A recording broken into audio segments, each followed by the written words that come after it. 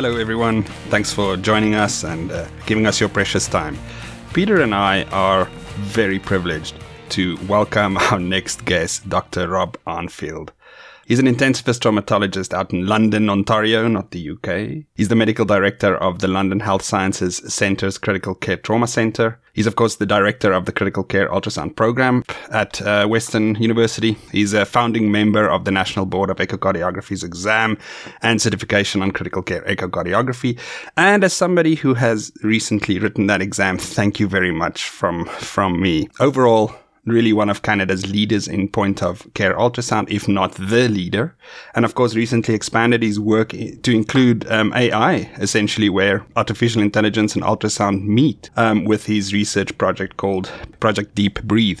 Rob, thank you so much for joining us. Thanks to you, Leon, and as well, Peter, for having me. So I'll just jump straight in. Tell us about Project Deep Breathe. Project Deep Breathe is a AI computer vision collaboration with point of care ultrasound focused on, to use an overused term, the democratization of lung ultrasound by allowing computer vision and AI to replicate or in some cases exceed human cognition for interpreting lung ultrasound findings. So that's the back of the envelope or elevator kind of description, and I turn it back to you to which of those multifaceted elements you'd like to unpack as it relates to the project, and that would be of most interest to your listeners. Well, let's start with some of the previous work that you've done, being interpandemic now, as I've recently heard it being described.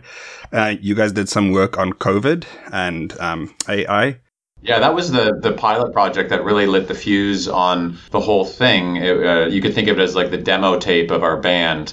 We're a big ultrasound program here in London, and I'd sort of been developing some interest in AI, sort of circling back to some computer science minoring I did at university like 20 years earlier. I thought, I'm going to pick up almost like all of the pandemic things, picking up the guitar that was sitting in your closet, or the sourdough bread that you once were determined to bake. So the AI thing kind of germinated from that same sort of visceral need, and found a great partnership in engineering. In particular, one engineer named Blake Van Berlo.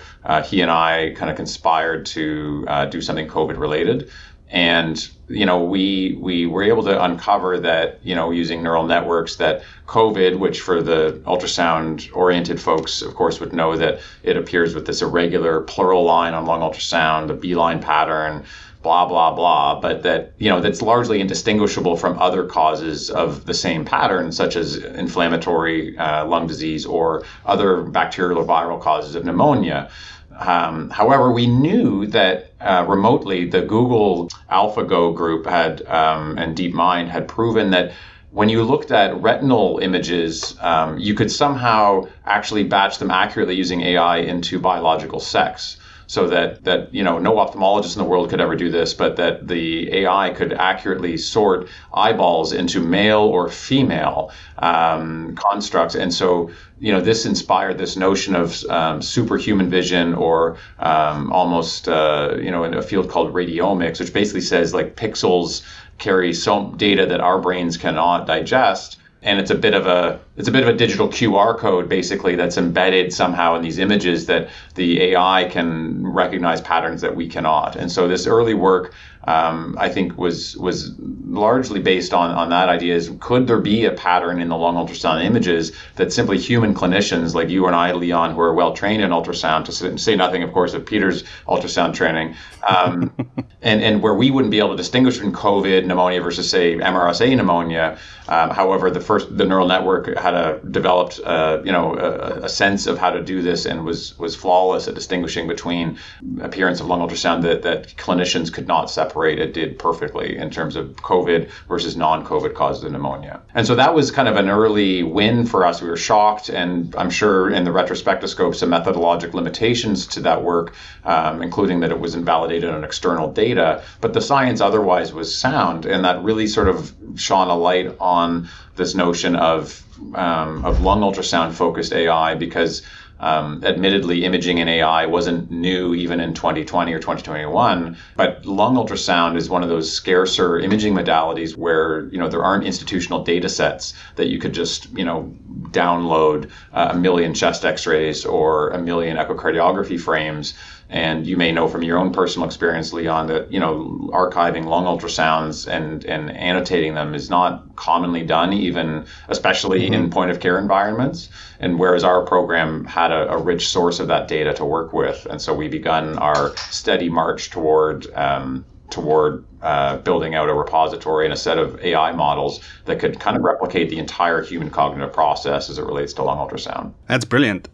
So by the sounds of it, this hasn't yet translated into a COVID scanner that we just have in our hands that says yes or no. So that kind of precision diagnosis it's kind of funny because it felt like we kind of started with the chess game of AI. Like we went for kind of like a big, high level, sort of almost futuristic, even aspirational scientific approach, saying like precision diagnosis with ultrasound ultimately is what you're describing, and after doing that, we kind of took a step back and said, okay, we kind of have to build the checkers game before we start building the chess game, or walk before we run kind of approach. And so we believe strongly there will be a way to, maybe not COVID specifically, maybe that signal is viral versus bacterial, maybe that signal is the granularity of the distinctions are not there, but the idea that portable imaging could serve as a surrogate for some degree of specificity as it relates to microbiological findings or other specific disease processes is certainly where we'd like to go with this work once we build out kind of the suite of again, sort of the checkers level classifiers, which are no small feat to pull off, but they just aren't necessarily as futuristic as the idea of precision diagnosis through an ultrasound probe. So that, allows us to take one step back further. And I know that you guys did some work on lung pattern recognition as well, using AI, the typical A-line pattern, B-line pattern. And those terms would be familiar to some of our listeners who are trained in ultrasound. And Peter's shaking his head. No, I fell asleep. Sorry, Leo. So, Rob, do you want to tell us a little bit more about that? Sure, I will. And I think it's kind of interesting because, A lines and B lines, I mean, ultimately I can teach my children to recognize the difference between A lines and B lines quite readily. And so many people would sort of scoff at the need for an AIification of fairly rudimentary vertical versus horizontal lines. And at the same time, there's a real distinction between recognizing the difference between an A line and a B line and confidently interpreting it as such. The same way that ECGs with obvious ST elevation, are shown in medical school, and the M1s cockily, announced that they would send the patient immediately to the cath lab. But reality, we know that there's struggle with decision making as it relates to these findings, even in the wild. And so, ultimately we see that the routine, dependable accuracy of an AI that can be your co-pilot, recognizing these findings accurately gives you the decision support, not unlike a GPS that you might use, even though you know where you're going. I often use this analogy. We still kind of don't mind having our nav on in the car, even though we know the route we're taking. And so there's an undeniable appeal there for the trained physician or even the learning physician, and certainly a complete transformative opportunity if you imagine that AI being used by non-standard point of care users such as nurses, respiratory therapists, pre-hospital care providers, and the list goes on, where you can skip training entirely. And that's certainly where we'd like to go with this technology. Right. And to me, that's one of the exciting parts, is having a remote user of this with some AI backup. What about some of your current projects? I know there's some stuff going on with lung sliding, effusion versus consolidation. And then I guess the humdinger, the big one, using wave-base. Yeah, so we've obviously read the corpus of our recent publications, and I appreciate the loyal fan support. The lung sliding piece is really exciting because, again, the power of lung ultrasound, for those who are familiar with it, is that when it's normal, it is like stone normal. A lung sliding is the equivalent of, William Osler and René Laennec's, agreeing that there were breath sounds present with 100% certainty. If you're a medical history purist, it's so true that there's no pneumothorax when there's lung sliding present. And the power of that definitive rule out in terms of human factors, cognitive unloading, those of us who use these techniques understand how the temperature changes and the decision trees change in the trauma bay. As soon as the intern shouts out lung sliding bilaterally, you're like, okay, like I've moved past the boogeyman of the pneumothorax that could be causing the shock state. And so we really are excited about using lung ultrasound AI to assert the normal case. A lines with lung sliding is a CT equivalent of normal lung parenchyma, that the ability to assert that is way more interesting in many ways than saying there's some B lines. Because when I say there's B lines, all it does is there's like 7 follow-up questions. Well, where are they? Unilateral, bilateral, thick pleural line, thin pleural line, could be CHF, could be whatever. It's like the home pregnancy test. A negative home pregnancy test, you're done. A positive home pregnancy test, depending especially how you arrive at being in a position to be doing home pregnancy tests, means you have a lot of questions. How far along am I? Are there twins? Maybe triplets? Whose baby is it? These are questions that Rob, if I could just interrupt and ask you to keep this on the professional level rather than discuss your personal issues. Of course. But the point being that the rule out, the ability to assert the normal class, is both desirable and heuristically, it's the most accurate that lung ultrasound can be in terms of its precision, and it's the most likely we are to accept, and we can get into this, I think, and I'd like your opinion on this. I think we're more likely as clinicians to accept an AI that tells us the normal state than we are the abnormal state. Because you know what? The abnormal state, that's my job. And we, I think, have a dry run on this, or a dress rehearsal on this from ECG analysis, where you might be handed an ECG that's read normal sinus rhythm, and you're like, meh, whatever. And you're more likely to say, of course it's normal sinus rhythm. But when the ECG says star, star, star, acute MI, star, star, star, you're like, let me have a look at this. And you're like, I'll be the judge of that. And the truth is, for obvious reasons, because of the implications if it's true, and also because these systems are designed to be a little bit oversensitive towards pathologies to avoid false negatives. And so all of those reasons mean that I think focusing as we are in the way we develop these models, the way we tune these AI models, to really tilt towards giving people confidence that when the ultrasound and the AI say the lung is normal, that they can just move on. And so we're really excited about that work, whether it relates to pleural effusion, lung sliding, all the things that you mentioned. And so we're focused very much on bringing that to the masses as we're able to. Mm-hmm. And what about using wave-based AI in ICU?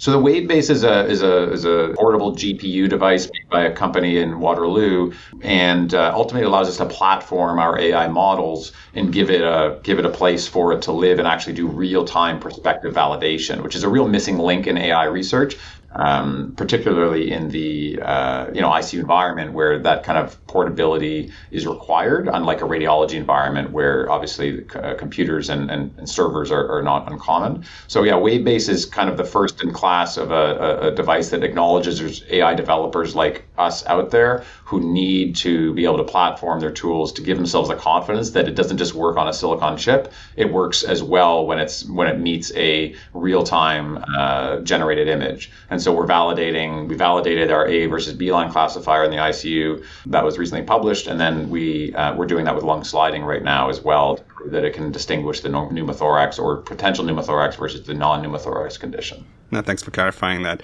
I think I've met all the nerdy requirements for this episode.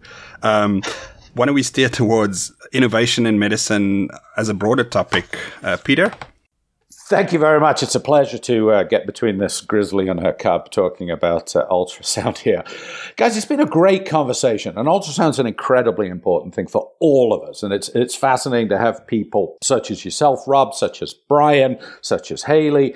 And there's a lot of leadership within Canada at the bleeding end of this topic, and all of us are sort of gradually getting on board. I mean, I'm increasingly perplexed as to why we do chest x-rays post central lines at all. But let's talk about medical innovation in a broader sense. Leon sounded like a sort of South African Barry White as he dropped his voice an octave, and you talked more and more about ultrasound. Let's talk about the broader topic, not just ultrasound, but me, myself, and AI. Are we reaching an in machines we trust future? Where are we going? What are the pitfalls? What are the opportunities? Go. I mean, I think ultimately AI, we have to break that down into which domains of AI, which is an overused and I'm sure strategically imprecise term you've dropped, because that can go in a number of areas. There'd be a lot of people doing AI research that are related to EMR, early warning systems, for instance, are sort of our classic introduction, which I don't think have yet materialized. I mean, ultimately, it creates a lot of noise and a lot of work for a lot of people. Is often the frontline concerns with the early warning systems. Certainly, that's a different type of AI than what we're working on, which is more that computer vision side of AI. The natural language processing side of AI, which is really exciting right now, obviously with the large language models like ChatGPT, and how that's going to revolutionize not just how we conduct any form of authorship within medicine, such as surgical notes or progress reports, but also the academic sides of medicine, such as writing reference letters or grant writing or grant reviewing. So those research jobs that are predicated on days or weeks of office time to maintain research productivity are certainly looking. It's unclear where that's going to go and how the funding of those positions is going to change in the advent of something that does a lot of the writing for you. And then you have, can you integrate all these things together in some sort of generalized solution that takes in, ambient dialogue like voice assistants, along with then the text, and then along with the computer vision side and some integrated ICU type model. We could all fantasize about which elements we would prioritize in that environment. But, I think those are all just the talking points that would maybe launch off of and are all germane to the practice of critical care. I don't know if there's any one of those that strikes you guys as the most interesting to dive into first. Well, I think we need to dedicate at least an episode to ChatGPT and its immense scares and opportunities. And friends of mine in education are terrified about it. Friends of mine in research are excited, but similarly terrified about it. So I think that deserves its own half-hour block. How about and if anyone hasn't read about ChatGPT, there may be one or two people, get on board because it has immense implications. But let's talk about innovation within medicine, Rob. I mean, how do you carve out time? How do you authorize yourself? How do you explore that rather than just the traditional world of write a grant application, 18% of the time, get it funded? Because you've gone in a slightly different direction. Not so much commercial, but an academic / commercial / curiosity direction. And I think that would appeal to a lot of people who don't want to just write grants or go the traditional academic route. Yeah, I think my personal playbook around this, Peter, is largely helped by, and this is going to be the world's maybe worst or best kept secret, that the lifestyle of an intensive care physician is a lot like a firefighter's lifestyle. And if you look at most firefighters, in Canada, they often have quite active hobby lives where they use their downtime effectively.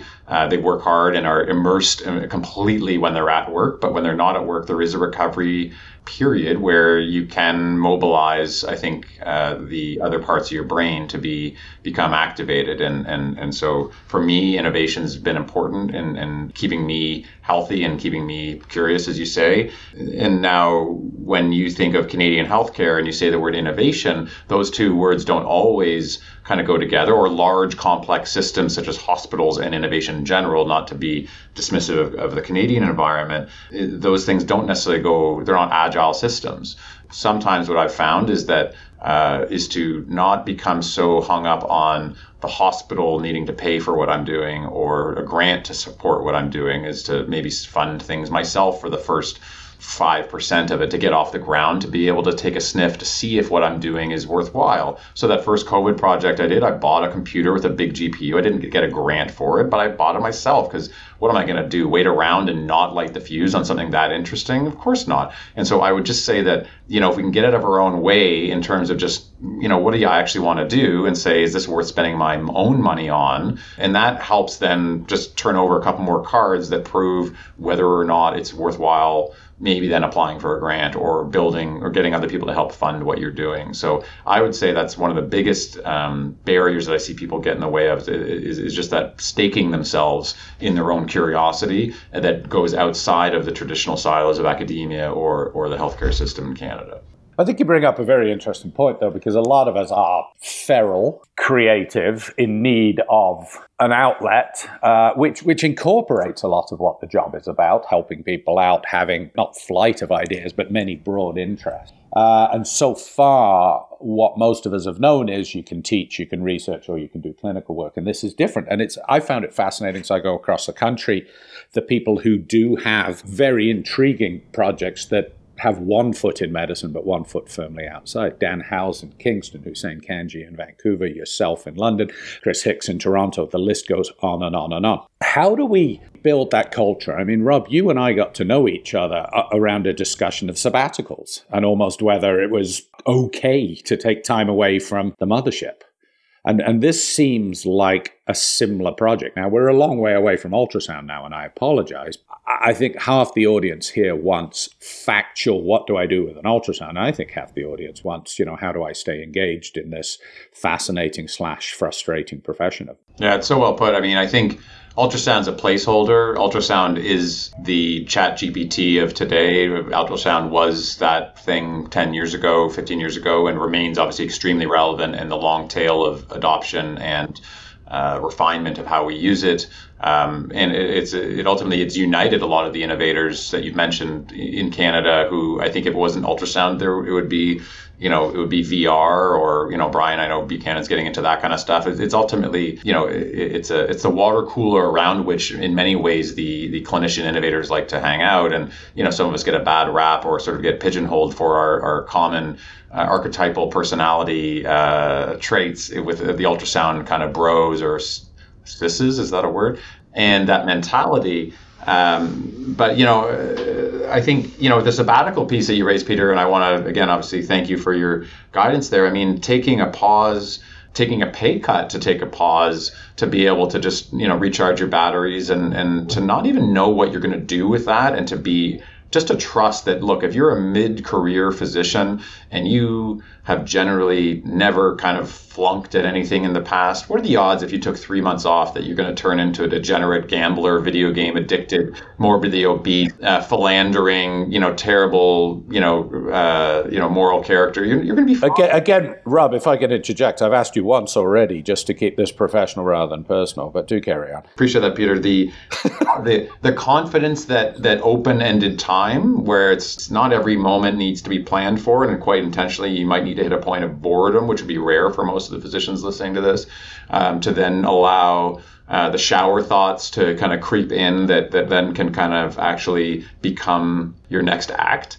And I think it's paradoxical, of course, because it's actually working less hard creates that creative permission and that space for those things to breathe, which I think many of us, both in medicine and outside of medicine, defer in our mind to somehow this mythical concept of retirement being your sabbatical when you're older, less likely to be creative, more conservative in your values, and that makes little sense. And so I would argue that 3 months or 6 months today, rather than a 6 month earlier retirement, is eminently desirable for anyone who kind of needs to shake things up and stake themselves, like I said, with your time and with your money to do that. And personally, for me, in addition to some time away, that was taking a reduction in clinical volume, which I wasn't terribly clinically busy, but I reduced it even further because I knew that the great interesting paths were not more clinical. It was going to be something in the unknown. And I mean, I just want to shine a light on you guys. I mean, look at what you're doing. Like, this is obviously not a grant funded project. This is clearly a hobby level interest. You guys have adopted this technology. You're addressing obviously unmet need in terms of,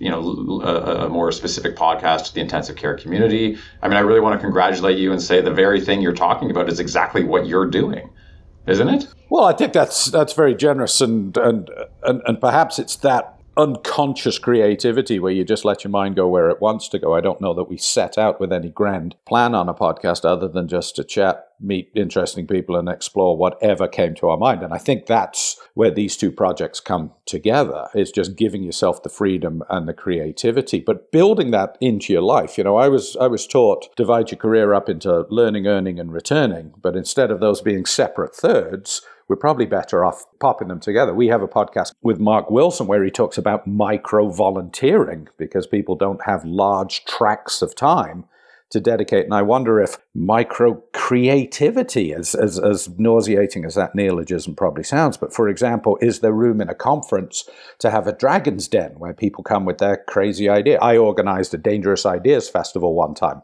It sort of worked, it sort of didn't.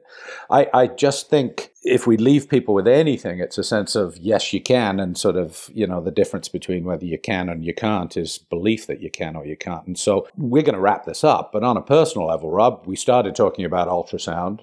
You've done amazing work in that regard. But what you've also contributed to our specialty is a sort of yes, you can sense. And a sense of that creativity matters, and that extra 10% of your personality matters and isn't something you hide away. I think you've made a very good point too, and let's talk about retirement on a future podcast, that leaving that as some mythical land where you do all the things that you wanted to do is, if you've learned anything at the ICU bedside, you may not have that mythical time, and equally, you may not be as creative and fertile when you get there because you're just so darn beaten up. Leon, finish this on a high, positive, ultrasound-related coda. There's no other way. First of all, Rob, thank you so much for carving out time for us. Thank you for the kind words. This has been a project that we have worked on fairly hard, and as you alluded to, there's a lot that goes on behind the scenes that takes work, that takes learning, and it's certainly been it's been an adventure. It's really awesome to meet wonderful people like yourself. You know, I'm looking forward to a time when my little girls, if they so wish, become doctors and they walk around with a Star Trek-esque scanner that just simply scans the patient from head to toe. I think it's going to be an exciting time. But thanks again for joining us. And time in their day to phone their daddy and see how he's doing. That's right. Thanks to you both for having me. And again, I just want to congratulate you both on bringing something to the community and giving back and innovating in your own way. So looking forward to the next time we can chat.